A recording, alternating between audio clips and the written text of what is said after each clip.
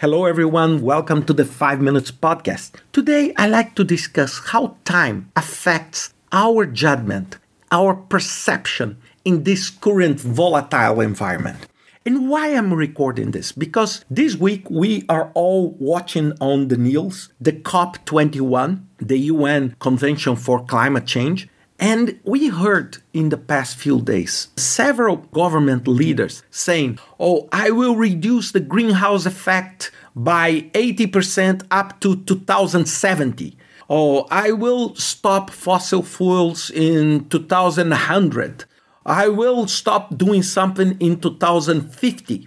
And I'm not here, and this is not the objective of this podcast, to discuss climate change. What is my concern is 2070, 2100, 2050.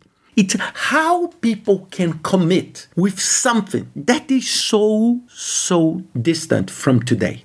Even more in a volatile environment. We saw what happened 2 years ago, right, with COVID. When you say 2070, for me it's the same as saying 2400. It's the same of saying year 3000. By year 3000, something will happen.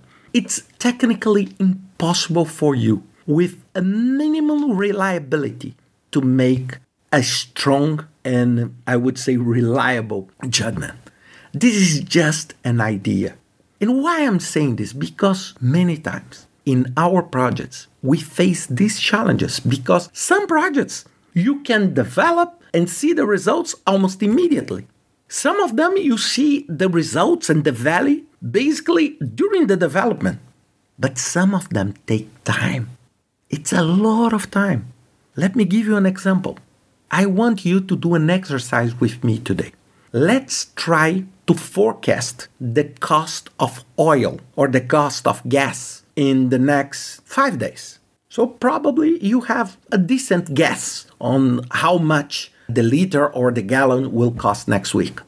Second exercise, I want you to forecast for me the gallon or the liter of the gas in December 2022, or in May 2031, or in August 2038. Do you agree with me that if I ask you to forecast these prices in 2038, there is a massive chance that the actual price on that time would be extremely different from what you're guessing today?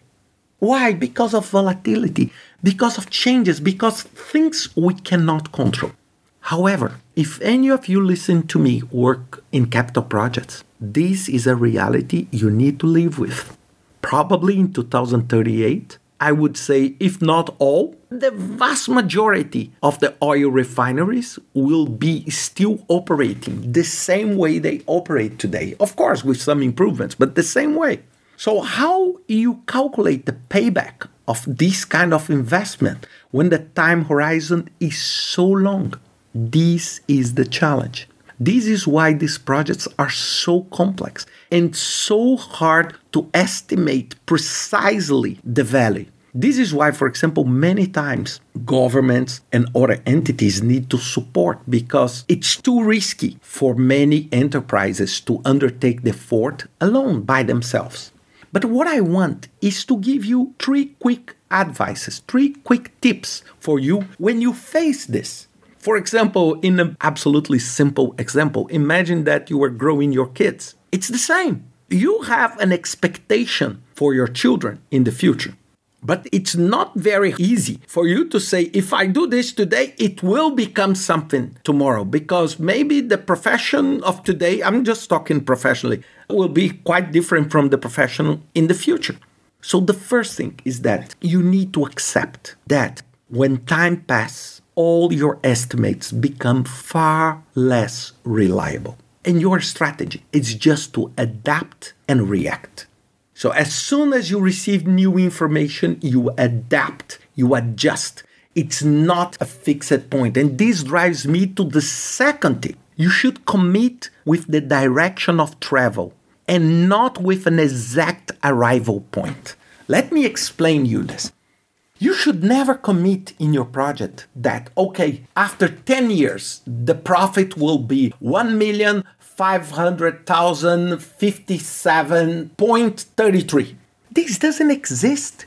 There is no machine on earth that could give you such a sharp, precise forecast. It doesn't exist. So what do you need to do? You need to commit with the direction of travel and not with an exact arrival. So you need to say, okay, we are working with this refinery under these assumptions, under this scenario, and we believe that the world is moving towards this direction. And based on that, I decided to do this investment. Because nobody knows exactly how things will unfold 10 years down the road. It's like you raising a child that is 2 months old and you look to her and say, oh, she will become a doctor. It's very hard. It's very, very hard that you find a perfect, absolutely perfect conditions to meet your forecast. It's not like that because there are so many things down the road that you need to be aware. And how do you solve this? And this is my third tip. You should propose intermediate goals. You know that the direction of travel in the next 10 years is this one. But how you can see that you are doing the right things?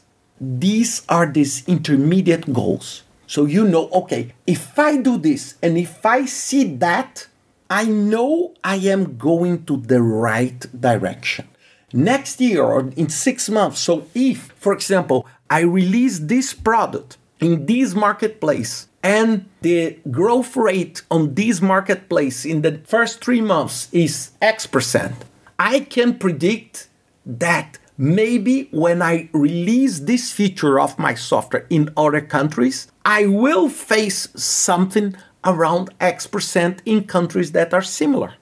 Of course, there is a risk, but at least you know the direction of travel. These are like, I would say, in the predictive approach, the milestones. So you have some milestones down the road. It doesn't matter the technique you use. And these are value milestones that you see, okay, am I delivering value at this point? Maybe it's not the total value, but am I delivering? So it demonstrates that I'm in the right direction.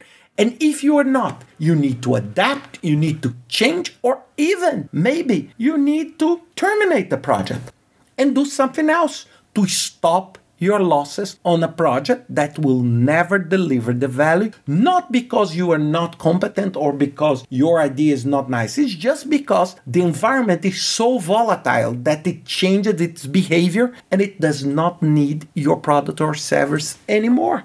This is just life. So you need just to be aware and react. And these are, for me, the key things. So every time you listen now someone saying 2070, 2050, you should ask them and say, okay, but what will happen in the next 6 months? How we can see in the next 6 months that something is driving us towards that target in 2070? This is the $1 million question. Think always about that. I hope you enjoy this podcast and see you next week with another 5 Minutes podcast.